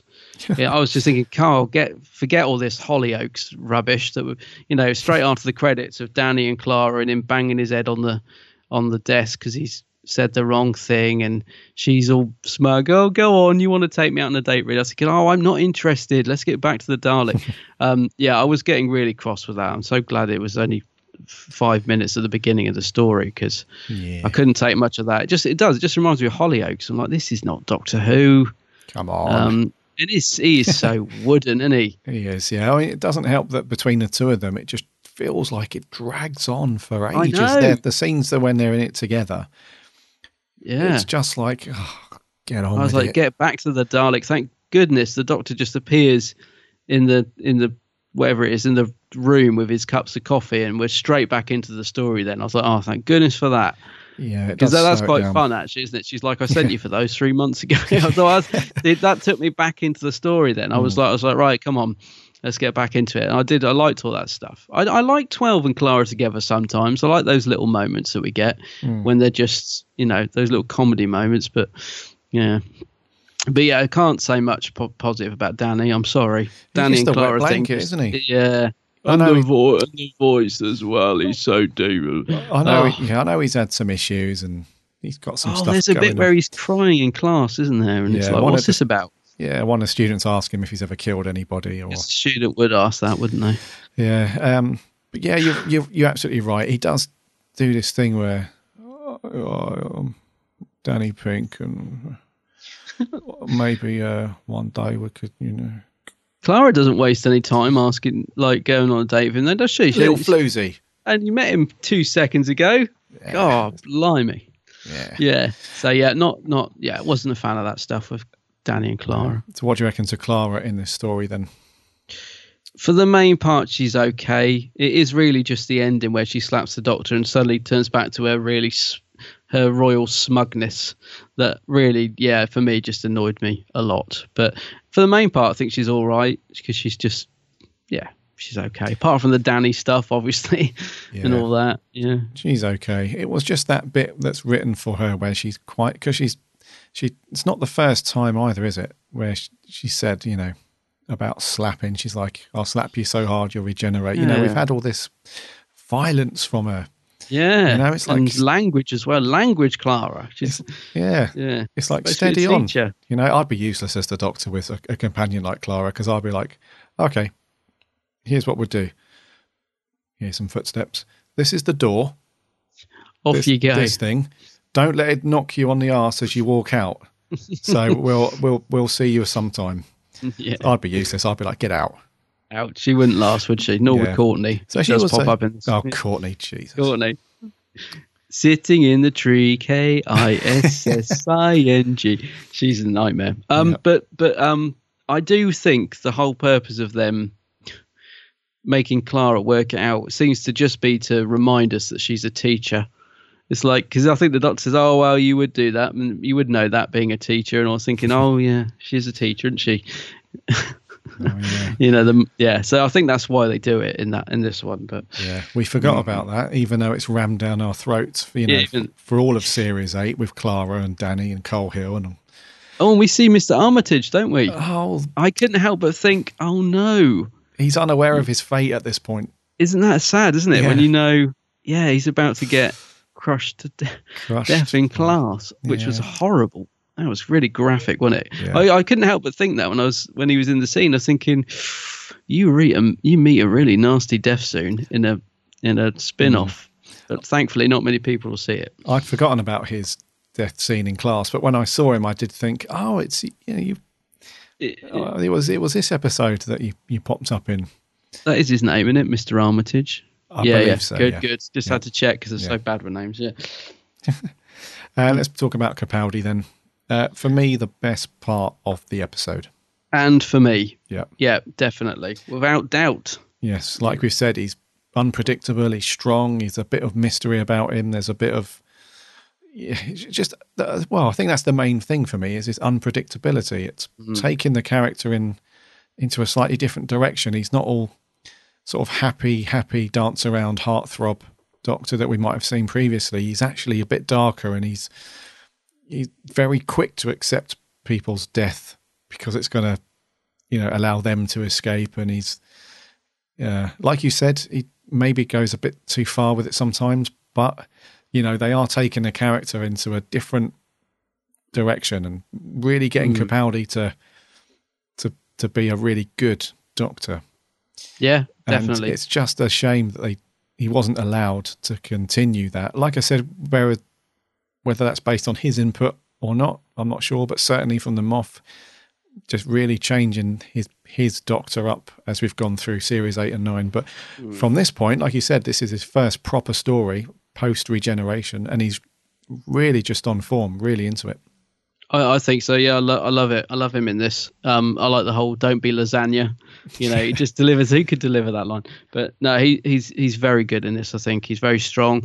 Might sound strange, but I noticed that I often say about how in series 9 he's sort of hunched over. Do you remember? When I say he's like the cushion doctor, bumbling around. Yeah. You have a look at him in this, right? It might sound a strange thing to say, but he's stood up straight the whole time. He's really like, really like, I don't know. It's just a different mannerism in him, which is much stronger. He's not sort of hunched over, shuffling around. What's going on? I'm the mad professor. He's like stood up straight, talking straight, and just it's a different Doctor, and I much prefer it. I really liked Capaldi in this. It's weird because I like him with his mad crazy hair. He almost looks slightly wrong with his short hair. I always feel like they've tried to make him look a bit younger than he is. If they could sort of have him acting like he is in this, but perhaps with a slightly more wilder look, I think he'd be perfect. But no, Capaldi's on good form, considering it's his second episode. I like the Doctor a lot in this. Very good form, yeah. Yeah. Anything else you want to add before we crack on with our out of 10s? Just two little things. One thing that took me by surprise and took me out of the episode for a second was Missy popping up. I was like, I forgot about that. Like, she's only in a very short scene. It's when one of the guards gets killed, isn't it? Is it Gretchen? Yeah. When she gets killed by one of the antibodies, and then... That's it. She sort of sacrifices herself, doesn't she? Yes, and that starts off the story arc, doesn't it, for supposedly people going to heaven, but they're actually going into a computer database of some sort. Is that right? Something. I never really got my head around the concept, but but I still quite like Missy in a crazy little way. But it did take me out of the story completely. I think it did the first time, and it definitely did this time. But yeah, what is I can't remember what's going on with all that. Yeah, so at the end of the series, we had the whole thing where the Cybermen. Oh, it's all death in heaven and dark water and all that, isn't it? Yeah. So the people who have died have been uploaded into the Cybermen. Oh, yes. And then they all start coming to, like, what. So that took me out of it. I found her a little bit funny in it. Yeah, she's interesting. Right. She's like, tea or something like that. It's like, she's just being crackers as usual. But that, it took me out slightly. And also, so that was explained. We did find out what that was about eventually. But we never found out what's going on with this colour scheme name thing, did we? Like, we've got Danny Pink, obviously. We've got Journey Blue. Clara mentions it. She's like, oh, Journey Blue. Oh, that's interesting. I was thinking, okay, so he never found out what, that went nowhere, did it? Because I think we get somebody else later on with a colour name, don't we? So we thought that was going to be like a secret. Oh, what's this clever little arc or whatever? But nothing ever come of that, did it? You're absolutely right. But there was another character, or at least another one. There's definitely more. Yeah, and they've got colours as their surname. Yeah. And we thought, this is every episode, or most of the episodes that we've seen have got characters with the colour as their name. So does that link to anything? And then we got to the end of the series, it was like, I guess it doesn't. Yeah, it just went nowhere, which is a shame because I thought it was a coincidence. So that's another thing. And just lastly, I just want to mention Michael Smiley as Colonel Morgan. So it's supposed to be Journey Blue's uncle, is it, or something? Yes. Yeah. I just want to mention him because he's not in it very much, but I do like the actor. And I think he gives quite a good performance considering he's not in it very much. But I quite like him. I think he's quite a good actor. Yeah, he was okay. Yeah. He could have been used a bit more. Because he's one of those actors, I think, that's he's quite convincing, if you know what I mean. I just think he's a good actor. But yeah, perhaps would have been good to see a little bit more of him. Like, I imagine if he'd have gone into the Dalek with them, he probably would have been quite a strong character to have had in there. Do you know what I mean? I don't think he would have taken much nonsense in there. So he might have been somebody good to have taken along, but they don't take him. They leave him outside, which is a shame. But yeah, good actor, Michael Smiley. Just as usual, a little underused, unfortunately. Yeah. But that's it, mate. I think we've covered it. Cool. A couple of things for me. I liked the throwbacks to Journey's End and Dalek that were played in the background when the Doctor morphs his mind into Rusty. We saw a very quick glimpse of those in the background, which is good. And Rusty saying death to the Daleks. Yeah, yeah. Which we know as the Pertwee story title. Yeah. I hadn't picked up on that, but I remember him saying, yeah, you're right, he does say that, doesn't he? Death to the Daleks, yeah. So they were quite nice little throwbacks. There was something else as well, another little throwback that Capaldi mentioned. And I can't remember what it is now. I wish I'd have wrote it down. He says another little throwback, but yeah. Shall we crack on with scores? Yeah, just before we do, want to say how great the Daleks looked when they were all blowing up at the end. When Rusty goes a bit mad at the end, that is quite stunning. I think they were all models. I don't think they actually blew up real Daleks, so that does look very good. Does bring the episode up a little bit, but yeah, let's move on to scores then.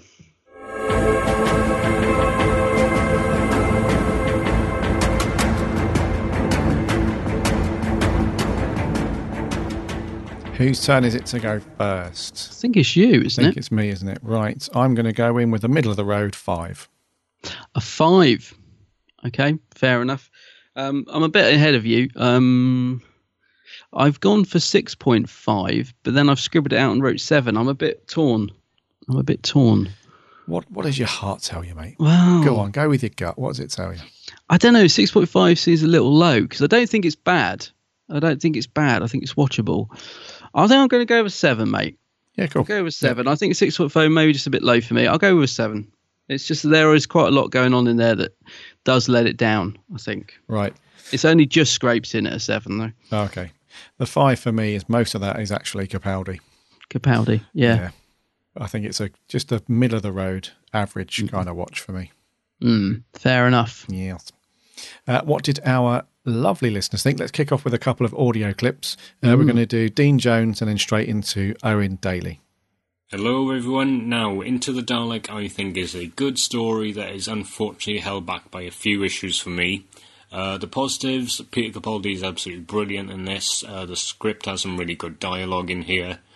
Ben Wheatley did a great job directing the episode. It's got a great look to it. The Daleks actually feel like Daleks for a change. Journey Blue I kind of like. And as tiresome as it's gotten to actually see the Daleks in every series at this point, I do like the concept of this military team going in to try and fix this Dalek, and it makes it quite a fresh and unique concept for a Dalek story in terms of the formula, at least. Now, I'd say as far as negatives go for me, there's quite a few. While I don't think the scenes are necessarily bad, the Danny Pink scenes didn't really need to be there. They have no relevance to the plot other than the ending, I think. The Missy bit, knowing where it goes, it kind of feels out of place for me. And I think the Daleks are done too early in the series, and the whole Am I a Good Man is done too early into the series as well. You could have pushed this back until much later on into the series, I think. And the whole I am not a good Dalek, you are a good Dalek. It's a nice idea, but I think it shouldn't have been spelt out for us. I would have appreciated it in terms of the subtlety. But Into the Dalek, I think is a good story. It could even be a great story if it wasn't for the setbacks I think it does have. So I'm going to give it a 7 out of 10. Until next time, everybody, so long for now, and take care of yourselves. Hello, Gary and Adam. Hope you're both well and enjoying the show this week. So, Dalek, I'm just going to go straight out here and say I do not like this. I'm not sure if this is a well-loved story because I'm just not sure. But for me personally, I think it does quite drag, and it's not really a strong enough story idea to carry the episode. Yes, going into a Dalek is very original and shrinking them down. But then again, there's only so much you can do when you're inside the Dalek. And then I do not really understand when this story is set. Is it set during the Time War? Is it set during the Dalek generation? Or is it just a new fleet of Daleks attacking a spaceship? I don't know. I don't feel that was explained well enough. The characters in this are okay. I thought Clara, I don't understand why she was so okay with the Doctor in this episode, because in the last episode she didn't really trust him, and yeah, I'm just not sure about Clara's characteristics in this. I thought the Doctor was written very well. This is how 12 should be written, and I love that scene where he's talking about Clara saying she's my carer and all that stuff. That was really good. Journey Blue, the kind of side companion in this story, I really did not like. I thought she was very wooden, very one-dimensional, and I'm really glad Capaldi chucked her off the TARDIS at the very end saying she can't come with them. The uncle character, yeah, he was written very well, but didn't have much development. On Rusty the Dalek, yeah, there's only so much good Dalek things you can do. That was already done in Dalek, kind of, so I wasn't too keen on that, but yeah, I'm on the fence with... Well, no, sorry, I'm not on the fence on this one. I don't like it. I'm going to give it a 4 out of 10. It's really boring, but yeah. At least for Phil Ford trying to do something original with the Daleks. See y'all next week. Thank you very much, guys. some really great points there, actually. Yeah, I agree with an awful lot of what you guys just said. Yeah. Dean Jones and Owen Daly, thank you very much. Right, over to Facebook. We had quite a few, so I'm going to try and rattle through these relatively quick. We had loads, didn't we? Yeah. So Sammy Satine says, Journey Blue spaceship gets hit. She gets saved at the last second by the Doctor. He then takes her back to her uncle, who then asks him for help with a damaged Dalek. Clara, 12 gets Clara, and they get miniaturized to help sort out what is wrong with Rusty the Dalek. She says, I must admit, I find it an interesting idea going inside a Dalek, except the bits Danny Pink is in, because he managed to somehow go absolutely nowhere as a character. I still absolutely hate Clara. I think she was okay in this. Seeing Missy for the brief time she was on screen feels kind of out of context.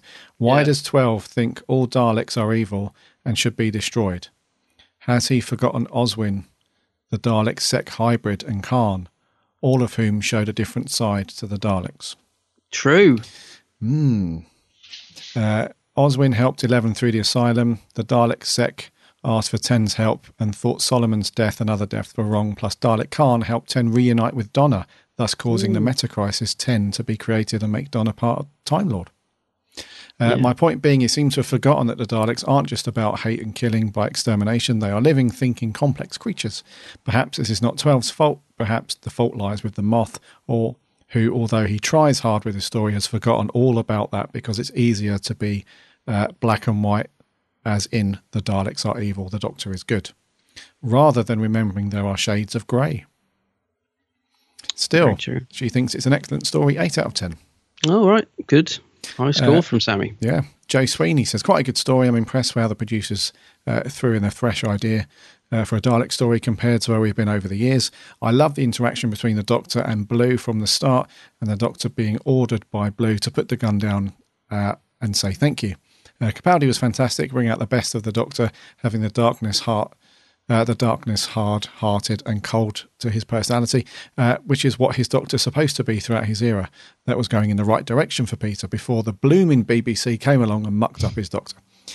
Clara was great, even when she had her feisty side. Yet again, shame that got short-lived, quite like Blue. There were good throwbacks to the Stolen Earth and Journey's End. Overall, it was a good story. However, not sure of that scene of one Dalek taking out the whole Dalek fleet single-handedly. Gives it a 7 out of 10. Yeah, he's got a good point about that. I thought he managed to take them out very easily, didn't he? Yeah, a bit of a Rambo moment. Yeah. Kevin Mullin says, wonderfully dark, Into the Dalek is a superior Dalek story because it attempts to do something different with the metal Nazi octopi from outer space. In this story, it's the fact we discover that their emotions are forcibly stripped away and suppressed by technology, leaving them as much a victim as those they ruthlessly kill. Capaldi is simply magnificent, giving us a Doctor who is pessimistic, cold, somewhat detached and very alien. His dismissal of the death of one of the soldiers is very dark, but it is when Rusty turns the spotlight on his faults that we learn there is a very thin line between the Time Lord and his mortal enemies. He is devastated by that observation. Direction by Ben Wheatley is tense and filmic, and the acting is very good, as are the effects.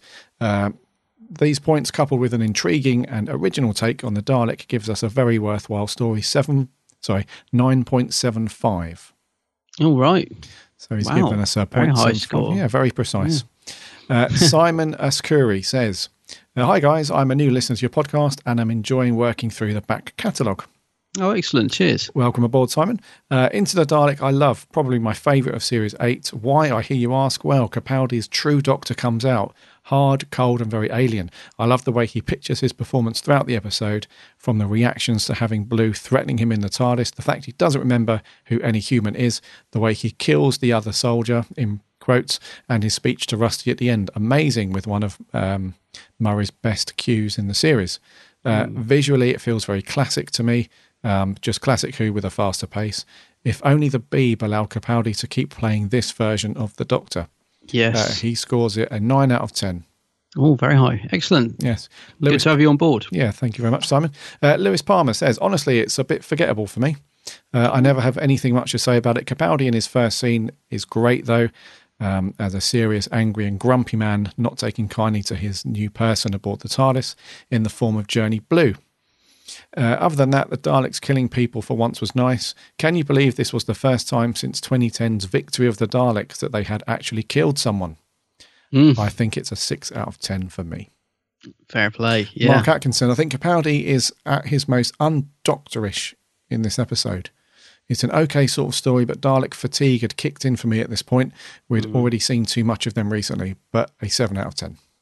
Okay, still high school. Yeah, Miles Mackenzie had quite a few low expectations for this story, and when it first came out, the Daleks barely ever killed in Series 5 and 7, but this turned into a decent story. I love Capaldi in it, and his excuse on what took him so long for coffee. Clara didn't feel overused in this one, nor underused. Rusty was a very fun idea, and the visuals are amazing. 8 out of 10. Wow.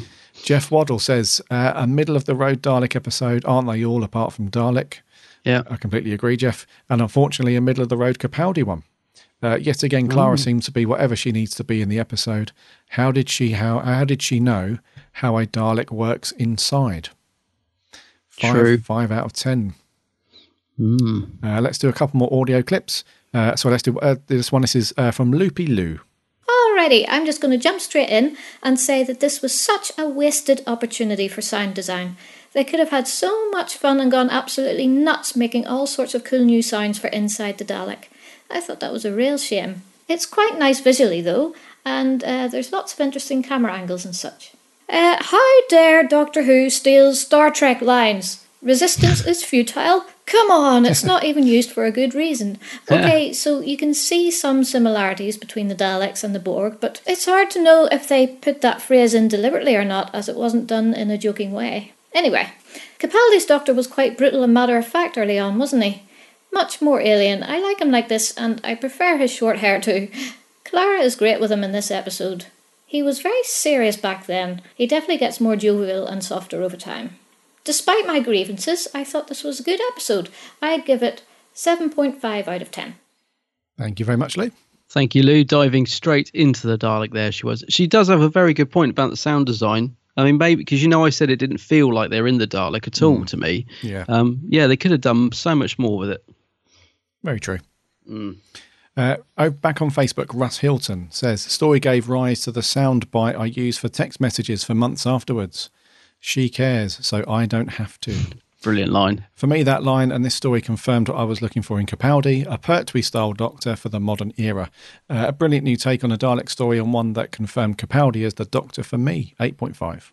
Yeah, good stuff. George Coppen, one of his more average episodes, but I do like Rusty, especially at how quick he fires. 6 out of 10. Yeah. I always say this surname incorrect, so I'm very sorry. Maria Kalatichau.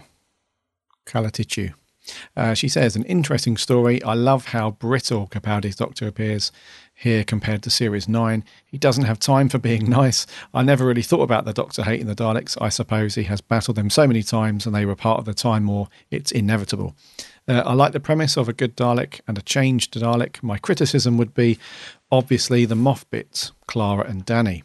The awkwardness and flirting, the smugness and their relationship in retrospect doesn't really have a place and takes away from the tension of the story. And she says, it's nice when the Doctor... she says, and since when does the Doctor not like Star Soldiers? Oh, yeah, I was going to mention that. He worked with Unit and the Brig, bit inconsistent. Anyways, loving the good work, guys. Thank you very much. That's one thing that bugs me, actually. Why does the Doctor suddenly hate soldiers? Yeah. I think, does Joe Sweeney come up with a good... He does, yes. What does he say? Because he's got a very good point, actually. He says that his theory is that the Doctor was a soldier himself during the Time War. And him seeing soldiers is a reminder of that, and he doesn't really like it because the Time War affected him so much it's hard to forget about being in war and soldiers, etc. This is why a Doctor never carries weapons or guns, etc. Joe, I'm really glad you said that because it really it bugged me throughout Capaldi's Series 8 when he kept going on about soldiers. He does it in the Caretaker. He does it with Dan. I kept thinking, where's this come from? Because he's worked with Unit all this time. Where has this come from? But I think Joe makes a really good point there, and I can totally buy into that actually, and it does ease my annoyance when the Doctor. So yeah, thank you for that, Joe. I think you've got a good theory there, mate. Yeah.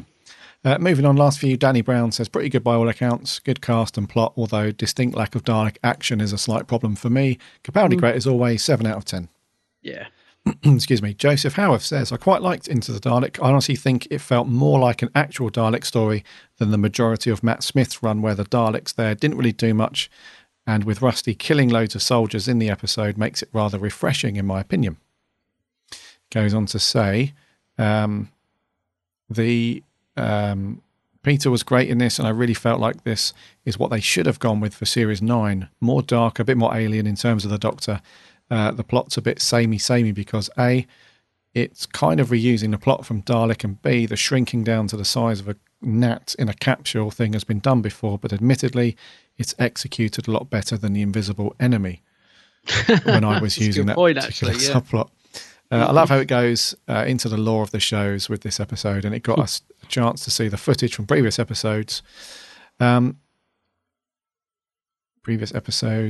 only thing that wasn't needed was Danny Pink. Not a lot of love for Danny, eh? No. He said, yes, we get it. He's a soldier. Yes, he wants to date Clara. We get it. Why it was necessary to have Danny pair up with Clara as a couple in Series 8, I'll never know. Thankfully, the scenes with Danny don't last very long, but honestly, they don't contribute to the plot in any way. True. 8 out of 10. Okay. Jason Thayer says, I love it. I like stories that acknowledge that the Doctor is at best an anti-hero. Yes, there are some distinct similarities with Dalek, but I think this story is actually a little better because the Doctor actually goes inside, making the "you are a good Dalek" line even more of a zinger. And finally, on the official Facebook page, Finn Morris Young says, Into the Dalek thought was not bad, and the characters were quite good, quite strong. Peter Capaldi was on top form as always, and Jenna's performance was better than some stories. Should Journey Blue have boarded the TARDIS at the end? Probably not. Overall, It's not a bad story. 7 out of 10. The Dalek could have been used, could have had some anti-radiation gloves, if you ask me. And our last audio clip before we move on to the Geek's Handbag, this is Jay Kent. Hey Gary and Adam, hope you're doing fine. Now, when I first watched Into the Dalek, I wasn't entirely settled on the idea. The whole concept of shrinking yourself to go inside someone else has been done a billion times before, from Rick and Morty to the Rugrats. It didn't have that uniqueness I'd expect from Doctor Who. But as time went on, it grew on me, and it's mainly due to the Doctor's morals. The fact he's holding out hope to teach the Daleks passion and see their ways are wrong seems like exactly the thing the Doctor would want to do. And when he's talking to the annoyingly pet-named Rusty and telling him of the wonders of the universe or whatever, I just think it's brilliantly done. This episode shows 12 how I think 12 should be. Still slightly detached and alien, but still hopeful and enthusiastic and optimistic. But as an episode, it feels like filler, and Daleks should never have a filler episode. I'm not a fan of singular Dalek stories anyway, because they feel awfully rushed, and this is no exception. But still, it's one I can sit down and have a good time with. I'd give it a good old 6 or 7 out of 10. Hope you have a good one, guys, and just one more thing. Be my pal. Tell me, am I a good man? No, Jay, you're lasagna. Thank you very much, Jay. Did you have anything over on the Geek's Handbag page? Yes, I did. Yeah, we got loads of feedback this week, so I'll rattle through these. So Charlie Turner says, this is one of the most easiest episodes I can think of what to say for. As everyone who has watched the show for a while now, this is Capaldi's first meeting with the good old classic Pepper Potts. To me, it's a brilliant episode and the best of Series 8. Flatline is a very close second. Pepper Potts. Pepper Potts. But there are 3 things that bother our good friend Charlie. First of all, I don't see how Journey Blue and Colonel Morgan Blue are related as uncle and niece. Second, Danny Pink, no offence to Samuel Anderson, but I think he was nothing but a plot device and a bad performance from him in his eyes. And third, I noticed similarities from Dalek from 2005. Other than those 3 things, it's a really good, underrated gem. Charlie's given it 7 out of 10, deducting 3 points because of the things that bothered him. So yeah, 7 out of 10. Patrick Sherwood, hi. So, Into the Dalek. This story is okay, I don't mind it, but it's not a story I would go and watch at any time because I don't think the cast is that good. Capaldi is okay in it. I know that this story is his second episode he has done and he's still getting into Doctor, but the story I think is not one of the best from Series 8. and the Dalek in it is okay when the Doctor and others go into the Dalek. No pun intended. I thought it was cool. It was something new we haven't seen in Doctor Who ever, and I like it. So overall, he's going to give this episode a 8.5 out of 10 from Patrick. Okay, cool. Quite high school. Stan Gallagher keeps it short and sweet. I love this. When they went inside the Dalek was great. I miss Peter. Oh, well, he will miss Peter, he says. Hendrix Chaplin, hi Hendrix, he says, this is a rip-off of Dalek and it was far too early to do a Dalek story with the new Doctor. Was strange having it as the second episode, I will admit. A little bit. Aaron Ball, an underrated episode indeed, back when 12 was truly different and dark. It has a great concept and suits the 12th Doctor perfectly, plus brings back the Dalek scariness in the last scene, just like Dalek. I'd give it a 7.5, says Aaron. Cool. Finally, our good friend Adam Time Lord Fishwick says, Into the Dalek is my all-time favourite story from Series 8, and I love how the Doctor was in charge in the group. He was very dark when he lets Ross die by the antibodies. I really like the whole Dalek story. It was something different, which was really good. It reminded me of back when Dalek Sec wanted to start the Daleks again in Daleks of Manhattan and Evolution of the Daleks. And the interesting thing about it is the Doctor wants to help the Daleks become good. And I think it was good that the Doctor became good, but it was still dark how the Dalek said to the Doctor, you are a good Dalek. And I have to give this story, he says, a very strong 9 out of 10. So Adam, a big fan of this story. Very cool. I'm just wondering, can you remember what you gave it? Because you did review this on your own back in the day. Can you remember what you scored it? Do you think your opinion of it's changed, or do you think you're the same? What did I give it before? It was episode, so you reviewed this is before I jumped on board and invaded your TARDIS. It was back in episode 12 you reviewed this on your own. On your own when you was chatting away to yourself. Oh, interesting. I gave this a 7. Did you? So it's gone down. It's gone down on a rewatch. Yeah. There we go. So we had tons of thoughts and feedbacks from you guys this week. Thank you so much. That's really cool. Next week was Classic Week. And it's Series 6. The first episode of Series 6 back in 68. So, Adam, what are we going to do next week? Oh, series opener. It is Second Doctor story, The Dominators. Troughton, bit of Troughton, yeah. Bit of Troughton. The Dominators. Wow, crikey. Cool. That's going to be a good one. Sounds exciting. I can't remember it, as usual. Yes. Yeah, not one I've watched for a while. A 5-parter, no less. Is it? It's 5 parts. All right, might have to start this one early. Who's the companion? So Series 6, it'll be Zoe, Jamie and Zoe? Yeah, Jamie and Zoe. Is it? Yep. Yeah. Excellent. Very good. So look out for the Facebook post and all that jazz, so you can send in your thoughts and feelings and all that stuff for the Dominators. And I think we're going to do there for 129. All righty.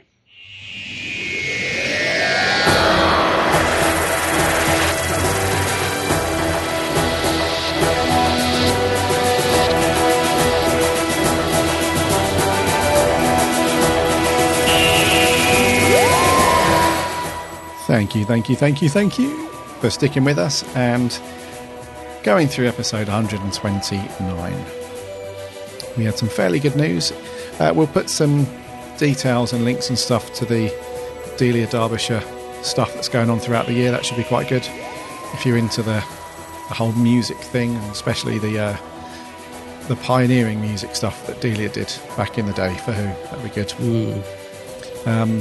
Not sure how you guys are feeling about the class ratings. It's a bit predictably low, but there we go. Maybe some of you have picked up the DVDs and Blu-rays, so you don't have to watch it at nearly midnight when it was on. Remember to pick up or order the companion books to the Lethbridge Stewart.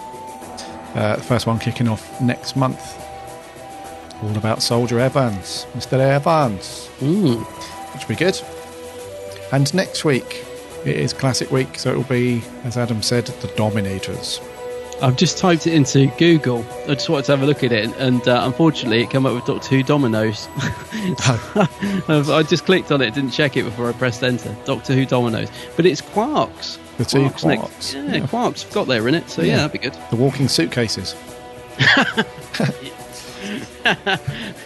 Head over to the website, www.bigblueboxpodcast.com. From there, you can listen to all the previous shows, and you can also link off to all the social stuff, and you can also head over to iTunes from there so that you can subscribe and not miss a show. And to all of our listeners that do listen to us on iTunes, if you could give us a review and a rating, that would be fantastic, because that really helps us out loads. Also, check out Adam's channel on YouTube called The Geek's Handbag. Yeah.